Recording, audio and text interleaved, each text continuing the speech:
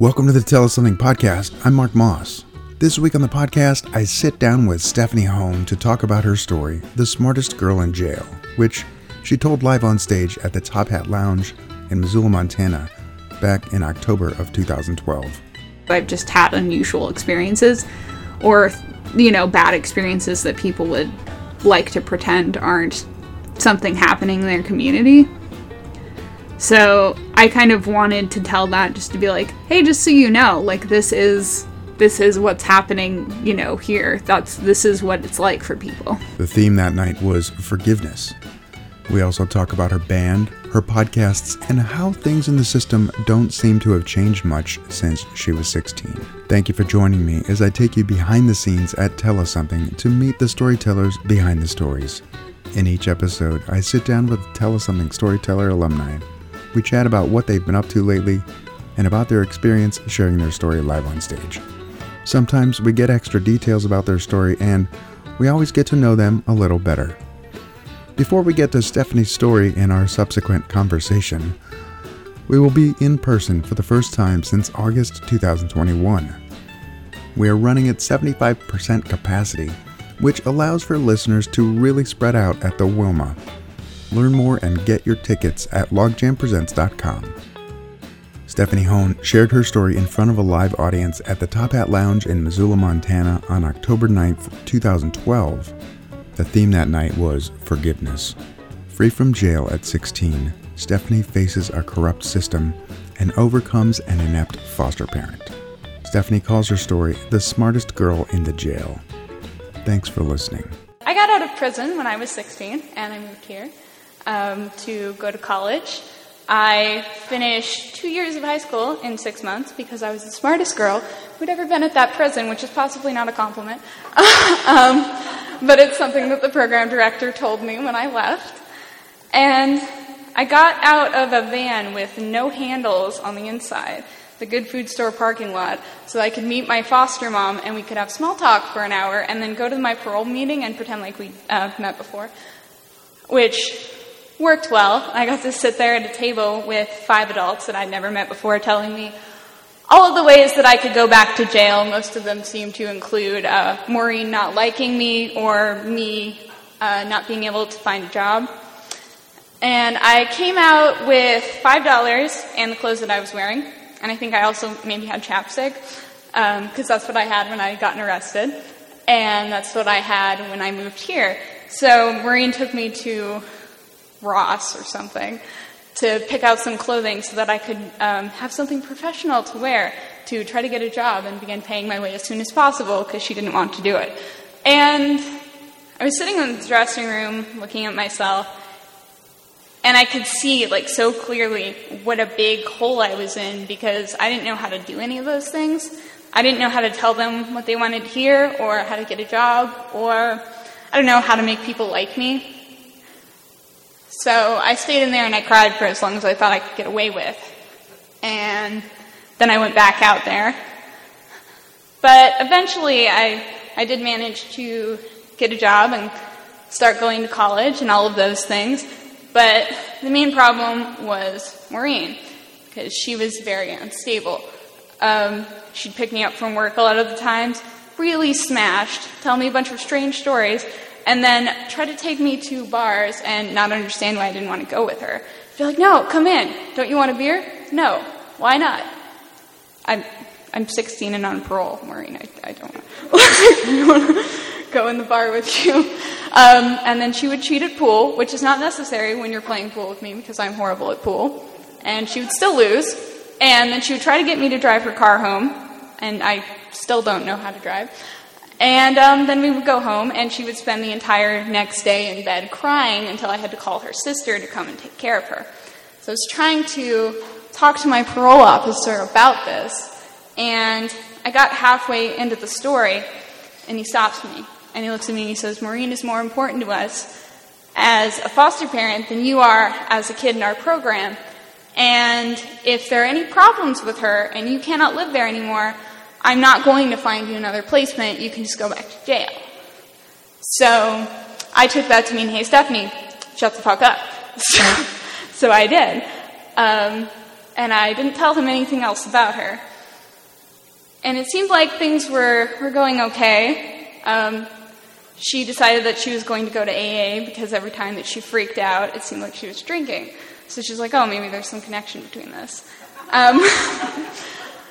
But one night, we were supposed to go to a movie together, and she decided that she didn't want to go, that she wanted to go out drinking with a friend from out of town.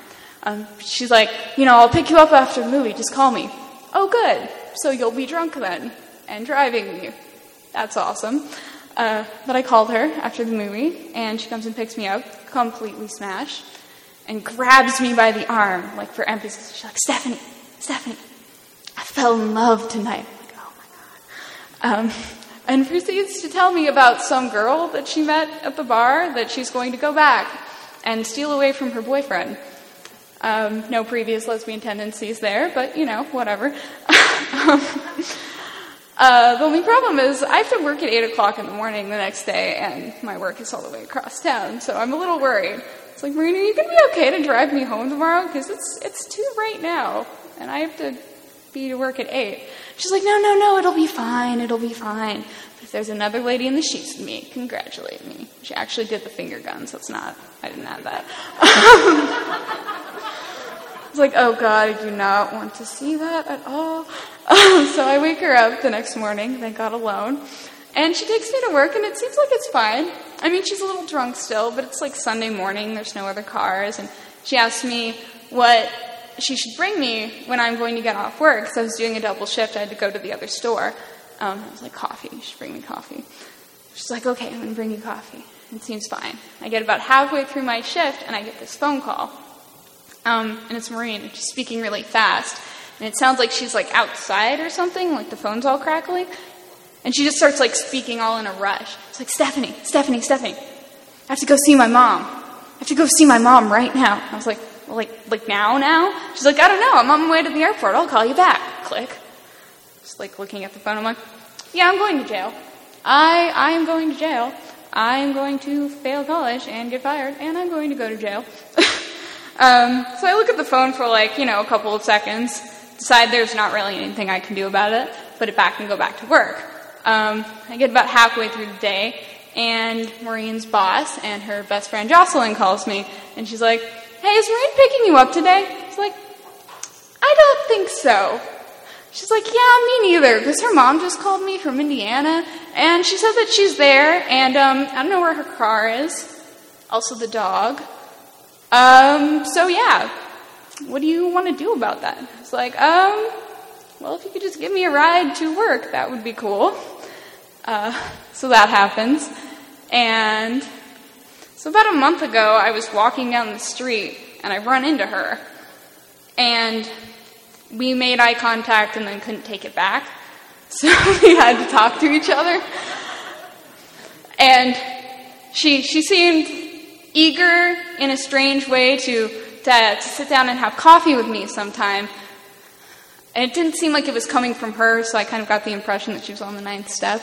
But I sit down and I have some coffee with her, and it's about like I thought. She starts telling me about how every night in her room she was drinking by herself, and she never mentioned it to anybody. And, she'd had like a history of mental problems. It's like, I'm shocked.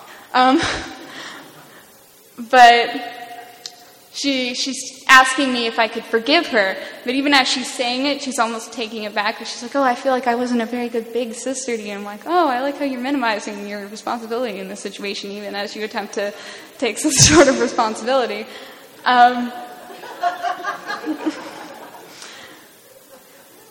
So, I mean, she seemed to need it, so I gave her my forgiveness, but I don't think that it meant anything. So what actually happened was she didn't ruin my life. She actually ruined hers, because Maureen was a social worker here in town, and she could no longer get a job after that here, so she had to move in with her parents and spend 5 years going to nursing school, which I thought was a poor career choice for somebody like her, because people die in hospitals, and I don't know how well that would work for her. But regardless, that was her decision.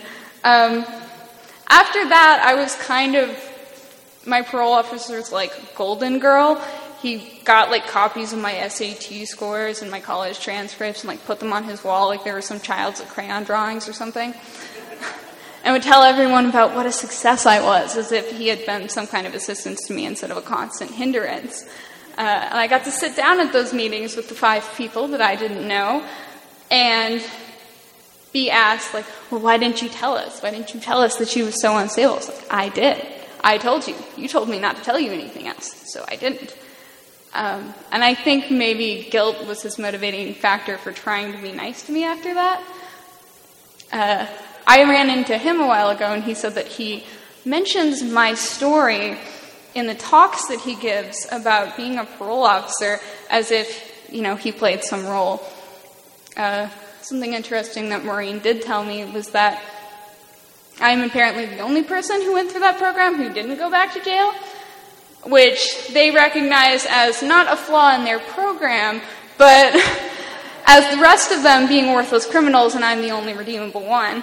But I think that when you're constantly told that you are the disposable factor in a situation, that you become that if you're not a stronger-willed person or the smartest girl in the jail. So, you know, I guess that's the whole thing.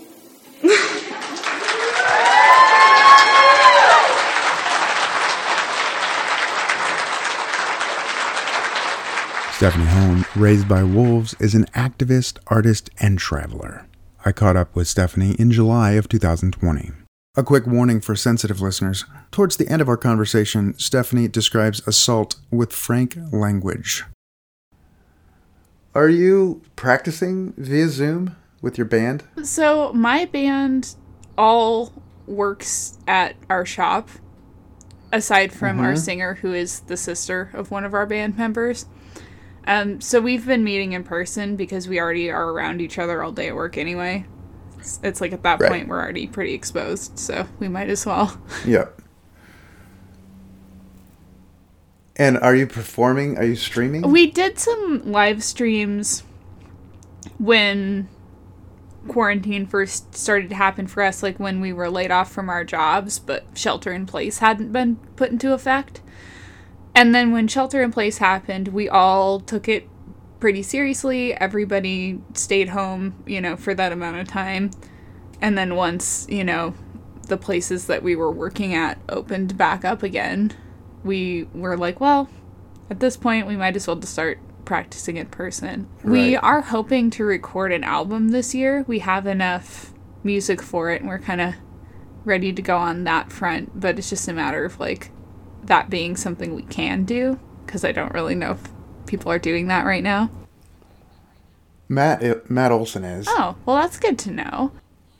I'm pretty sure, yeah. And I've worked with him before. He's awesome. Yeah, we've been working on some merch. I've made some shirt designs, and I'm screen printing those myself and stuff. So we've got like a lot of things. But do you have your own screen printing setup, or do you use the Zax? I have my own right now. Yeah, I have used the Zack in the past, and I think if I was going to do something more complicated or trying to do a lot of shirts, that I would probably use their setup. But since we're kind of doing like print to order, I just have a small setup, and we're doing simple designs, and we just have 3 shirt colors and 3 ink options. What I've been doing has actually been hand adding second color details myself, just with like a brush. Because you can do wet on wet with like a water-based ink, and so I'll just do like if it's like a black shirt and I'm putting a white design on it and I wanted like some yellow accents, I'll just do the whole thing in yellow, and then or the whole thing in white, and then I'll go in and add the yellow on top of it by hand. And I feel like that's like been a good result, but that's only for a few things. If I was trying to do a whole bunch, it probably wouldn't be worth it. Right, and it's fun too. If you're just kind of messing around and like having fun, yeah, for sure. And because I do the t-shirt section at my job now, it's pretty easy for me to get blank shirts at a lower cost, so it's not like terribly expensive on our end. once you have all Right. the supplies. So hopefully people are into it. It's been kind of weird because I haven't felt like it's something that I should be promoting right now. I mean, even like thinking about live streaming our band practices, it's like we know why it's okay for us to be meeting, but that I feel like that might be hard to communicate as like setting a bad example for other people, That makes sense. But I mean, I've seen all of the band members, except for the one you mentioned, at the shop. And it's, it makes sense that you're allowed to get together. Yeah, I mean, Claire is Stu's sister, so they obviously see each other at their house. So it's Right. not, There's Not a big deal. there's a point at which it's like, I mean, if one of us got COVID at this point, we would all have to quarantine regardless. Where can people listen So to I these? actually have it up on streaming, right? So it's called the Spooky Town Radio Show, and it's on like Spotify and Apple Podcasts and stuff. It's available there. So anybody could subscribe to the Spooky Town radio show. It's all people from Missoula, just voice actors from here in town. And all the Foley sound effects are things that we made ourselves for the most part. So, when you hear like a door shutting or whatever, those are all real sounds that we recorded too. That's fun. Do you find yourself walking around when you are out and about recording just sound? I've tried a few things. Usually there's like a specific sound effect that I want to use, and I'll try to like write a scene around that. Like if I get a really good like door creaking noise or something like that. I also recently have come across some like compilations of different sound effects for like cheesy horror movie things. So I've been using that to add like background music to scenes. But a lot of it, there'll be like a dun dun dun on a piano, and like most of the time like we've actually recorded that on the piano or something like that. Right. Yep. I mean, since I've started editing audio, I pay attention to sound more. And like walking across a wooden floor that's like a wooden deck, in your bare feet versus walking across the same floor in a pair of Dansko shoes versus walking across the same floor in a pair of combat boots. Like the sound is different, even performing the same activity. And I think it's fun to play with a sense of place using sound. Yeah, we haven't done this as much yet, but we're hoping later to maybe go to locations and just record a lot of ambient noises to use as like background noise for different scenes. Like, so that if people are in like a convenience store, to just go and record some sound in a convenience store or something and just use that as some like flavor. But we'll see like what is available. It's a horror comedy podcast. It's based loosely off of a role-playing game called Monster Hearts. But pretty nerdy stuff, Stephanie. yeah, I've been doing a lot of role-playing games. I had a D&D group for a little while that was doing Discord games and everything while things were shut down, so we were still calling each other and doing stuff. I recently wrote a little tabletop game where you play as a shop cat.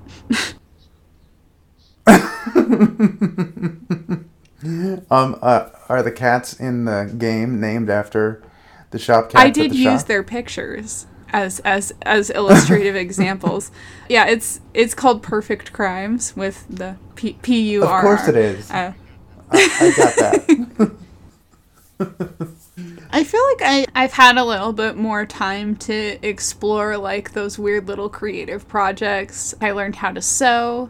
I've been working on that, which is something I always was interested in, making clothes, but I never, really sat down and like really tried to make myself do it. Because there's not like, at least I don't feel comfortable, going out and doing activities that much right now. Yeah, I'm trying to minimize the number of like places I'm going and things that I'm doing.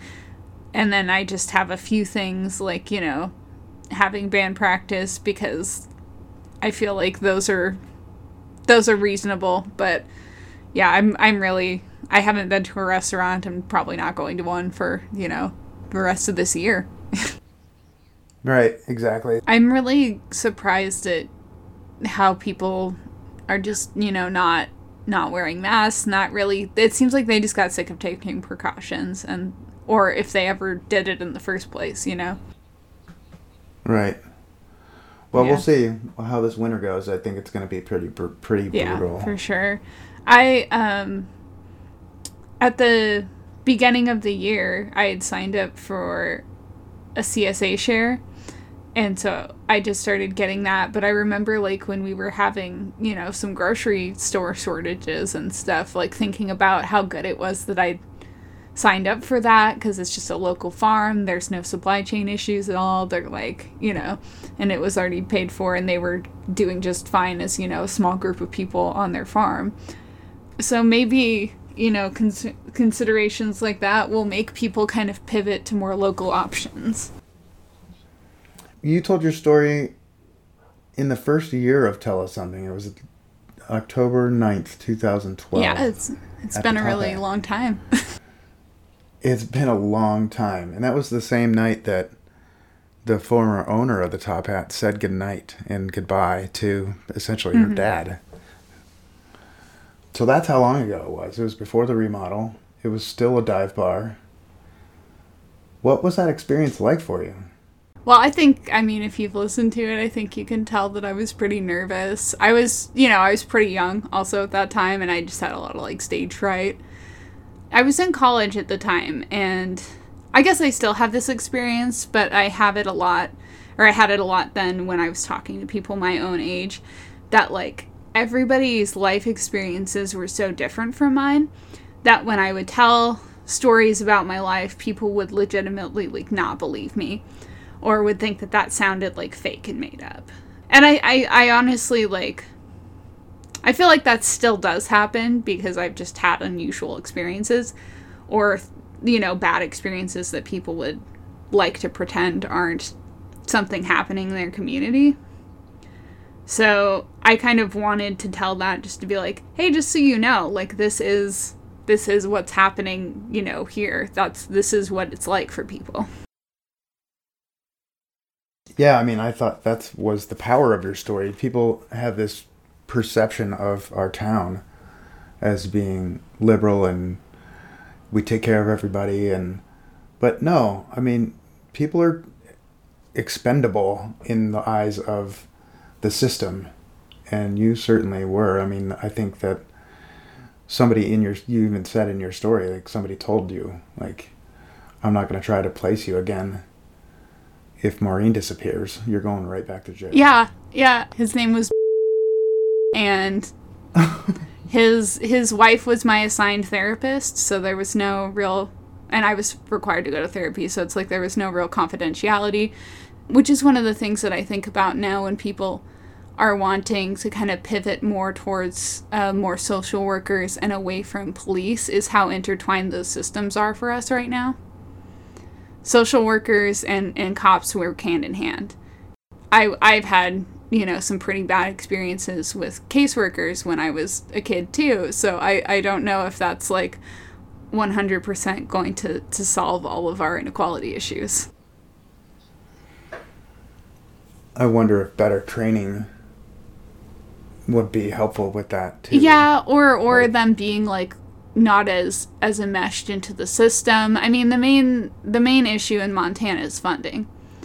We have some of the highest reported cases of child abuse of any state. It's very high here, and we have some of the lowest funding. And so there just aren't enough places for kids to go if they're in dangerous situations. And so the state wants to place people back with their parents if they can justify it at all. And the number of people that I was in group homes with or that I was in prison with who went back to households that were very, very clearly unsafe and were causing a lot of the problems that were supposed to be addressed by incarceration, it was ridiculous.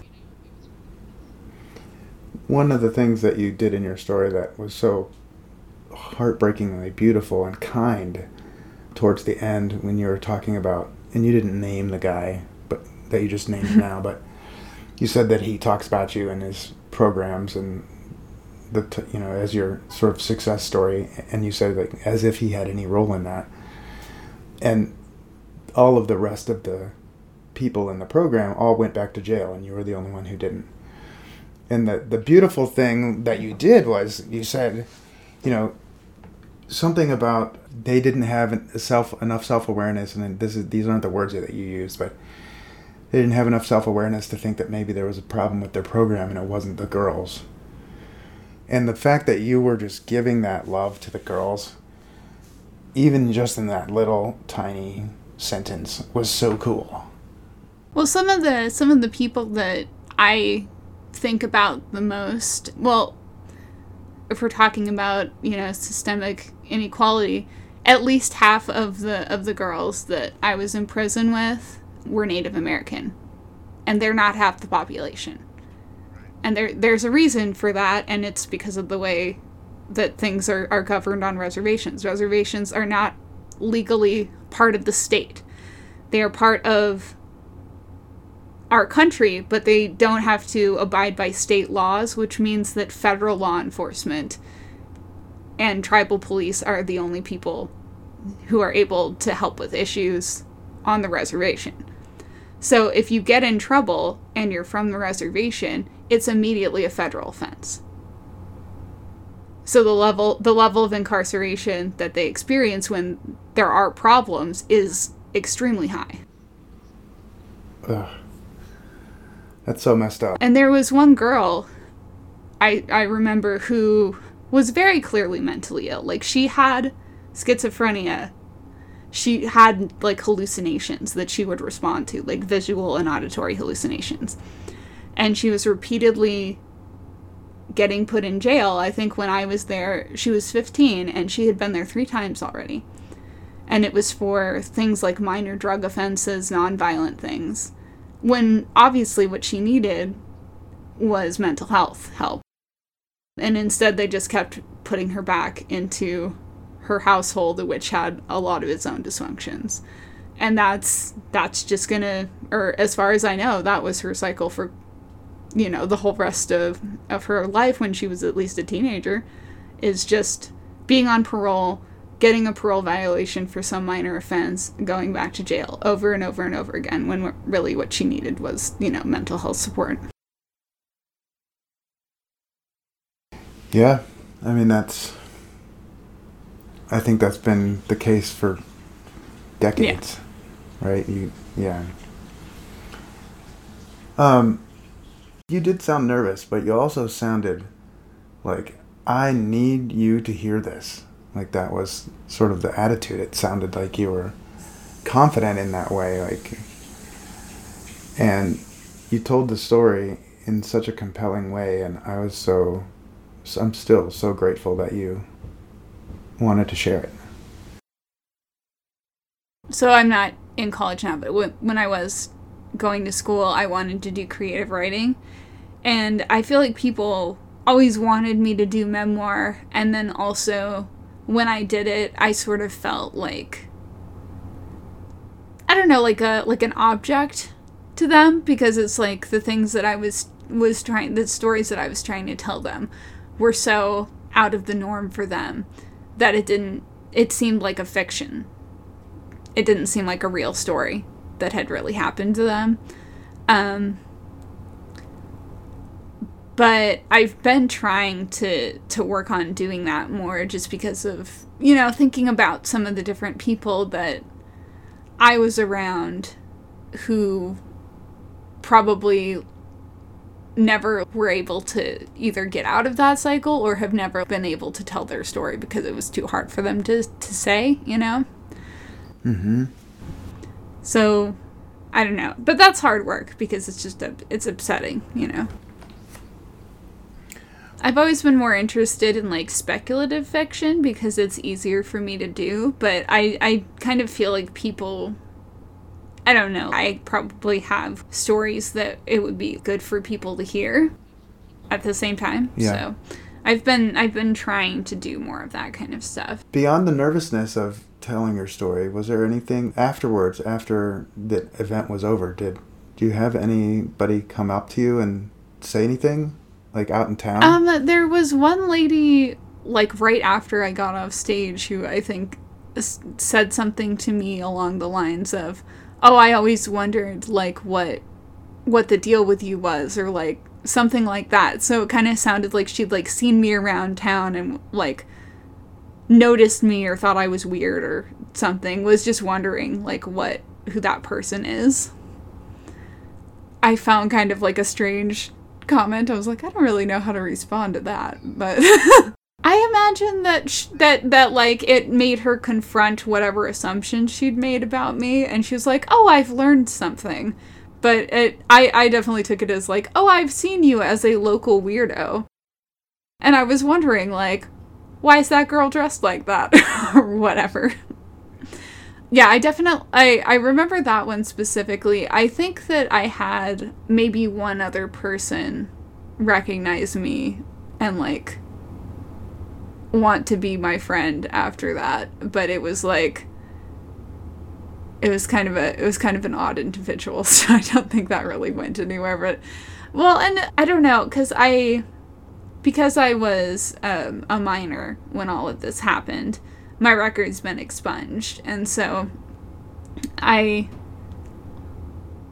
guess I, like, am open about that with people that I know well, but it's not necessarily something that I, like, would open up with talking to people, like, normally, like, on, like, a day-to-day basis. I'm not like, by the way, I was in prison when I was a kid, like, but it's something that is definitely really present in my mind with political issues. Like, I do consider myself to be an ex-con, even though that's not how I think most people perceive me or that they think about that.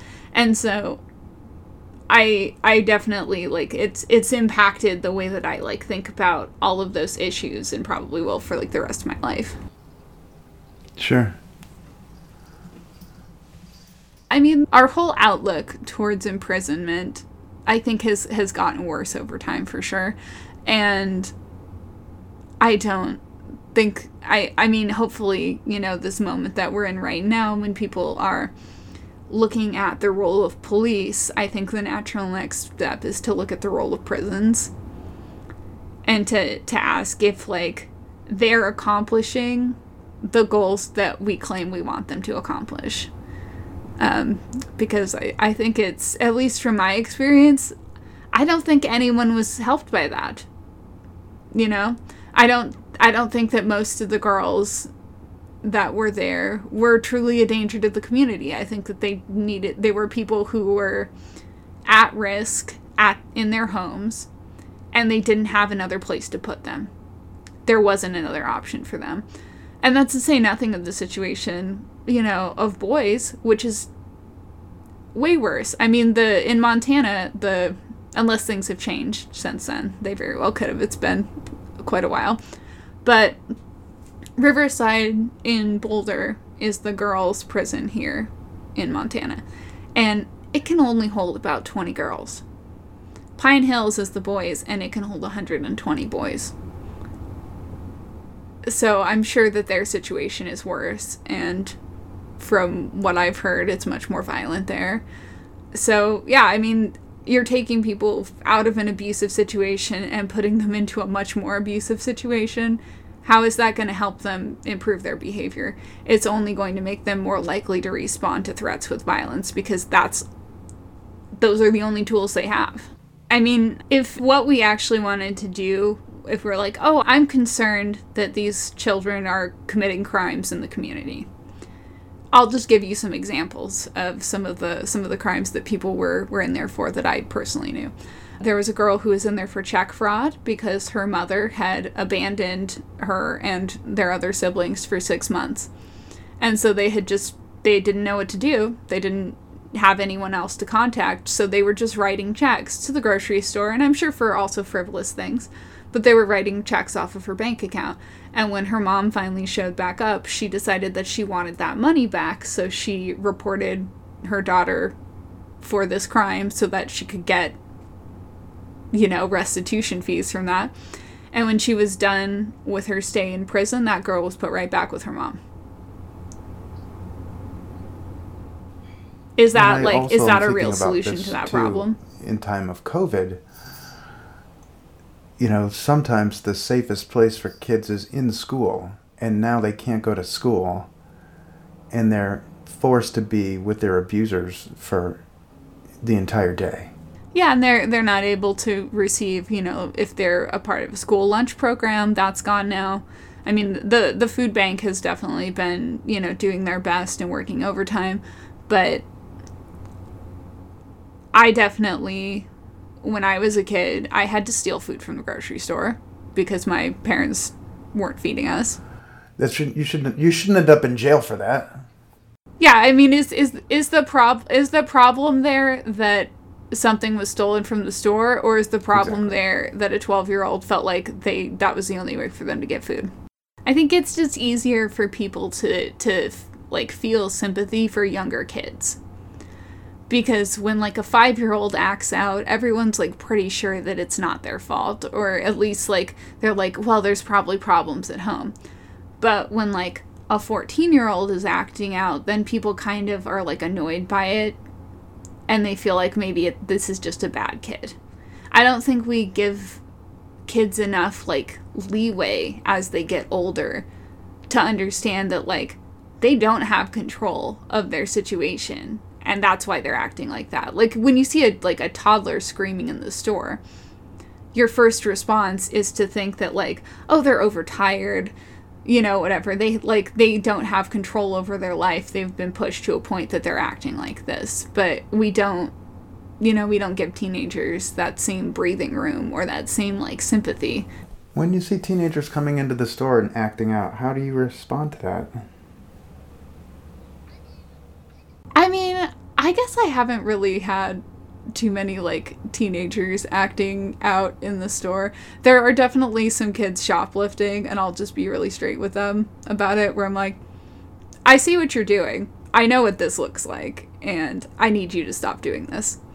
That's pretty much what I do, because I don't have the ability to do too much more, but, I saw a lot more of that kind of stuff. I used to work overnights at a gas station, and there would be neighborhood kids that would try to come into the store and hang out, at midnight.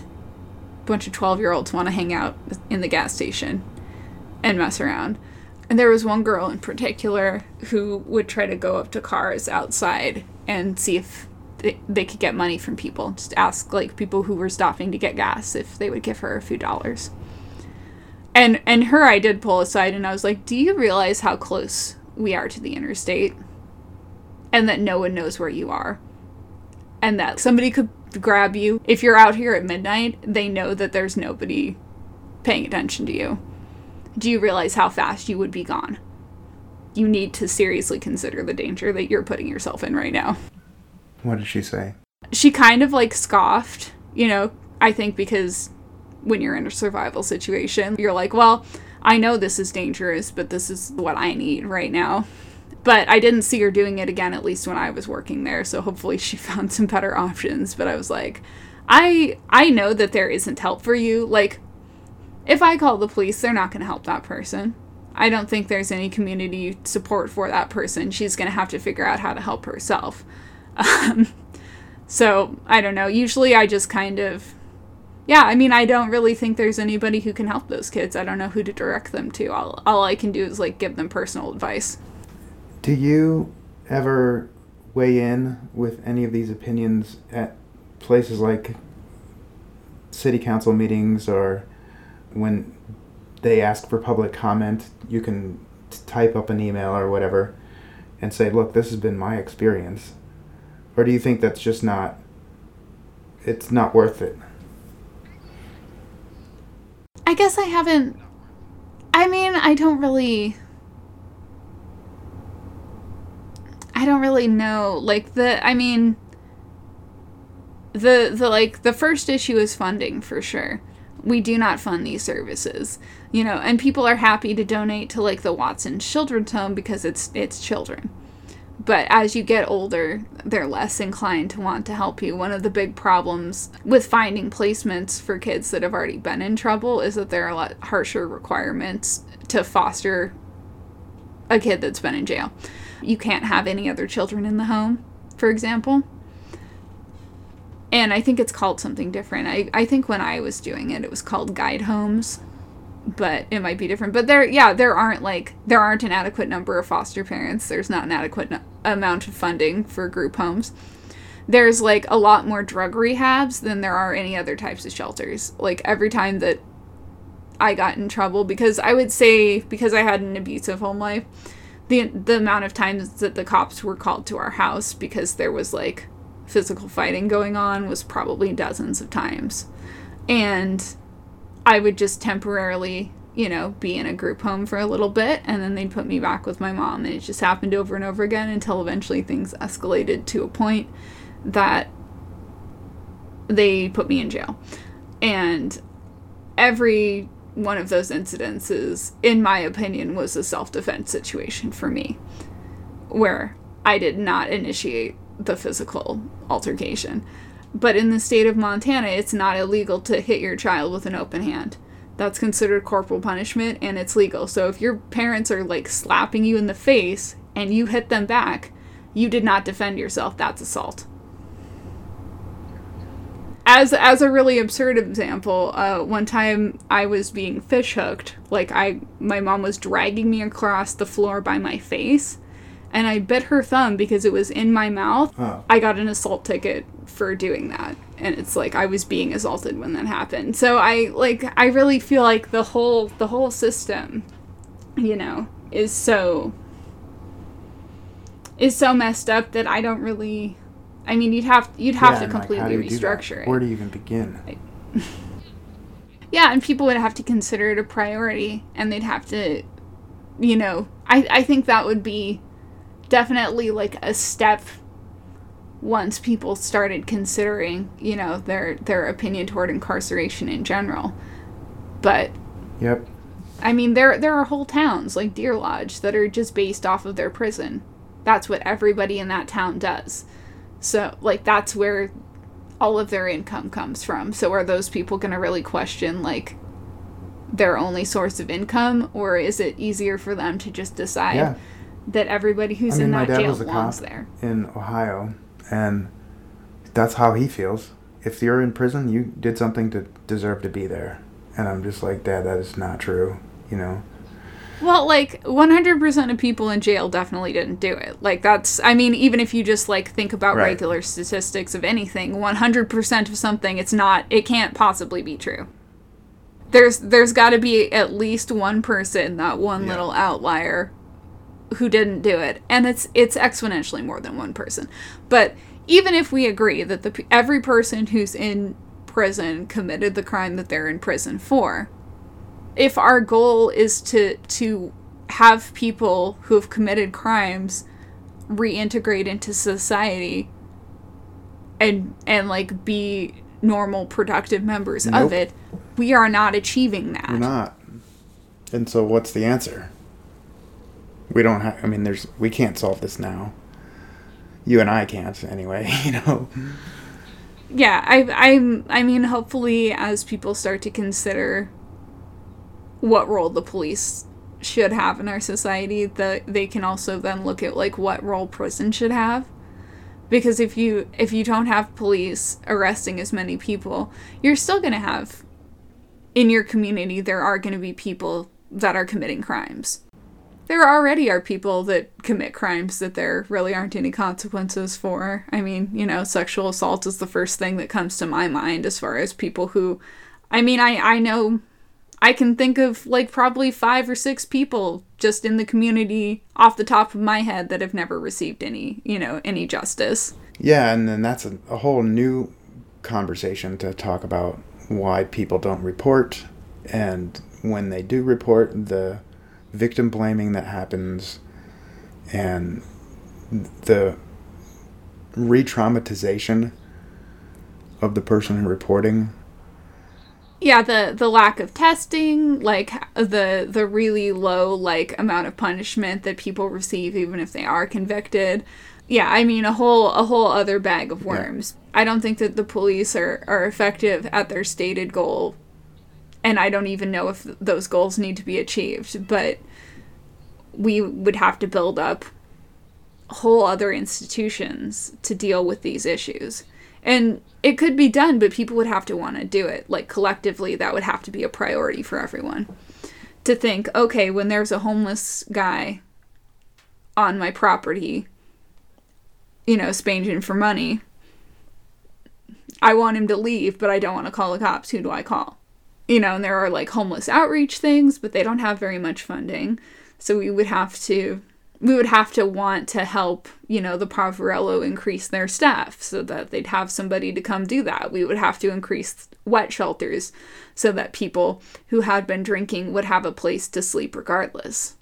You know, et cetera, et cetera, et cetera. Each one of these things, you know, there are other systems that could probably more effectively help them, but we would have to prioritize doing that. Because every situation, every dangerous situation, is a cop the correct person to come deal with this? Or could somebody else do a better job? Somebody with different and better training for the stated situation. Yeah, you shouldn't be getting the same person to come take care of a dangerous dog in your yard that you would call if you were sexually assaulted, that you would call if there's a homeless guy, that you would call if your house got broken into. Those are not the same problems, and they can't all be solved by the same tool. Is there anything else that you want to say about your story before we wrap up? Well, if people like it, I'm glad that they heard that. I would say that I was an outlier, at least as far as my, like, ability to, like, react the way that they want you to that situation. Because I think a lot of people, if they were suddenly left on their own, you know, as a kid, I don't think they would just keep going to work, right. Which is right. What I did. They would probably freak out, and it definitely occurred to me, like, well, I've been told that if there's any problem, I'll just go back to jail. So now that there's been a problem, like, I think a lot of people would just freak out at that point. Because they already know that no one's going to help them. That's been their experience, that no one will help them. So I'm not surprised that all the other people that they put in that situation had a bad outcome. Like, they were set up to have that bad outcome. And I don't really know that situation has changed.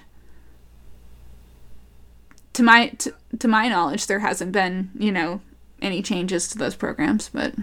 When you say that most people would freak out in the same circumstance, how did you not freak out? How did you keep moving forward? Well, I mean, I have really... I don't know if I want to say that I haven't respected authority, but I I didn't have babysitters after I was 4. And so for the majority of my life, I've been pretty responsible for, like, my own safety and, you know, taking care of whatever I needed to do on my own. And so I think that, like, that's always been my approach, is, like, I have to solve this problem without generally thinking that, like, an adult would help me or I should be asking for permission from somebody. That was just my default. And so it didn't really occur to me at the time, you know, to tell anybody about what was going on or to ask somebody about it. I just continued to do what I'd been doing because that was already the plan that I had in place. And I was like, well, I have no control over what she does or what they do about this. But maybe if I just, like, continue doing what I'm doing, everything won't totally fall apart. Or if they do decide to, like, put me back in jail, at least maybe, like, my boss will still give me a good recommendation or something like that. I don't know. I was like, I don't have control over what they do. So I'm just going to keep doing what my original plan was, and hopefully it'll work out. But I got told that plans that I was making weren't going to work out, and then I like basically made them work out through force of will, like over and over in the course of being in the system. So I think I was kind of used to that being the outcome. When I first went to Riverside, which is the girls' jail, their plan was that when I was done being there, that I would go back to living with my mom and that I would go back to high school. And just with like the amount that situation had escalated over the last couple of years, I was like, if I go back to living there, like someone's gonna die. Like it's getting to the point where I feel like it's going to like go somewhere really bad. So I was like, I can't do it. I can't go back there. So what do I need to do to not go back? So I stopped communicating with my parents at that point. At 16, I was like, I'm not gonna, if I like refuse to have a relationship with her and I refuse to talk to her and I'm extremely uncooperative with that, they'll have to find me another placement. And then I basically did a 1.5 years of schoolwork while I was there so that I could graduate. And they told me from the beginning, they're like, you're not going to be able to get enough credits to graduate. And you're going to have to go back with my mom. Neither one of those things happened because I like made them not happen. So I don't know. I think like you just have to, whatever like your goal is, like you just have to focus on that above what anyone else is telling you, because they're wrong. If you dedicate everything towards one thing, you can accomplish that one thing. Stephanie Hone, everybody. Thank you so much for spending the time with me this afternoon. Yeah, I have a band, I have a radio drama, I have a podcast where I review horse books. Awesome. Yeah. It's called Past Your Bedtime. Oh man, I love that about you, that you like puns as much as I do. Well, my friend Melanie is a big horse book fan. She's been a horse girl her whole life, and I am not a horse girl. Although now people think that I am because I have this and they send me horse things. But essentially, she has all of her childhood horse books, like the things that she was reading when she was like 9. And then I read them and I'm like, Melanie, did you realize this book is just about domestic violence? She's like, no? What? I'm going to subscribe as soon as we hang up. I want to be present with you right now. But Out to Pasture, what is that? Is that what it's called? Past Your Bedtime. Past Your Bedtime. So they're children's horse bedtime stories that you deconstruct them. Yeah, I just read the last season. We read the full Unicorns of Balinor series. And now we're doing some like one-shot horse books. We also did one episode on Black Lives Matter and the protest horses. There's been a lot of people that have been bringing their horses to protests. The Compton Cowboys, there's the Fleet Street Writers Club, there's Nonstop Writers in Houston, and Brianna Noble, who I think a lot of people have seen pictures of her in Oakland with her horse Dapper Dan. I think the most interesting thing about all of those is like the immense level of training that an animal like that would require to be in a crowd. Every one of those people that you see bringing their horses to a protest just like put in so much work and time for them to be able to be in that environment. It's really impressive. Thank you, Stephanie. I will talk to you again soon, I hope, and stay safe out there. Thanks, Stephanie, and thank you for listening today. Though I was unable to find the podcasts that Stephanie hosts, you can head over to tellussomething.org to listen to some of those episodes. Next week, I catch up with Jim Beyer. Oh, it was the Sturgis Adventure, yes. Mission from God. Mission from God, yeah. Just I practiced that for a week while driving around Montana. I just tell it to myself over and over and over again so that it would be shortened and nearer to perfect. So tune in for his story and our conversation on the next Tell Us Something podcast. Thanks to Cash for Junkers, who provided the music for the podcast. Find them at cashforjunkersband.com. I am so excited to tell you that the next in-person Tell Us Something storytelling event will be March 30th at the Wilma. The theme is Stone Soup. 7 storytellers will share their true personal story without notes on the theme Stone Soup. We are running at 75% capacity, which allows for listeners to really spread out at the Wilmot. Learn more and get your tickets at logjampresents.com. Thanks to our in-kind sponsors. Hi, it's Joyce from Joyce of Tile. If you need tile work done, give me a shout. I specialize in custom tile installations. Learn more and see some examples of my work at joyceoftile.com. Hey, this is Gabe from Gecko Designs. We're proud to sponsor Tell Us Something. Learn more at geckodesigns.com. Missoula Broadcasting Company, including the family of ESPN Radio, The Trail, 103.3, Jack FM, and my favorite place to find a dance party while driving, U 104.5. To learn more about Tell Us Something, please visit tellussomething.org.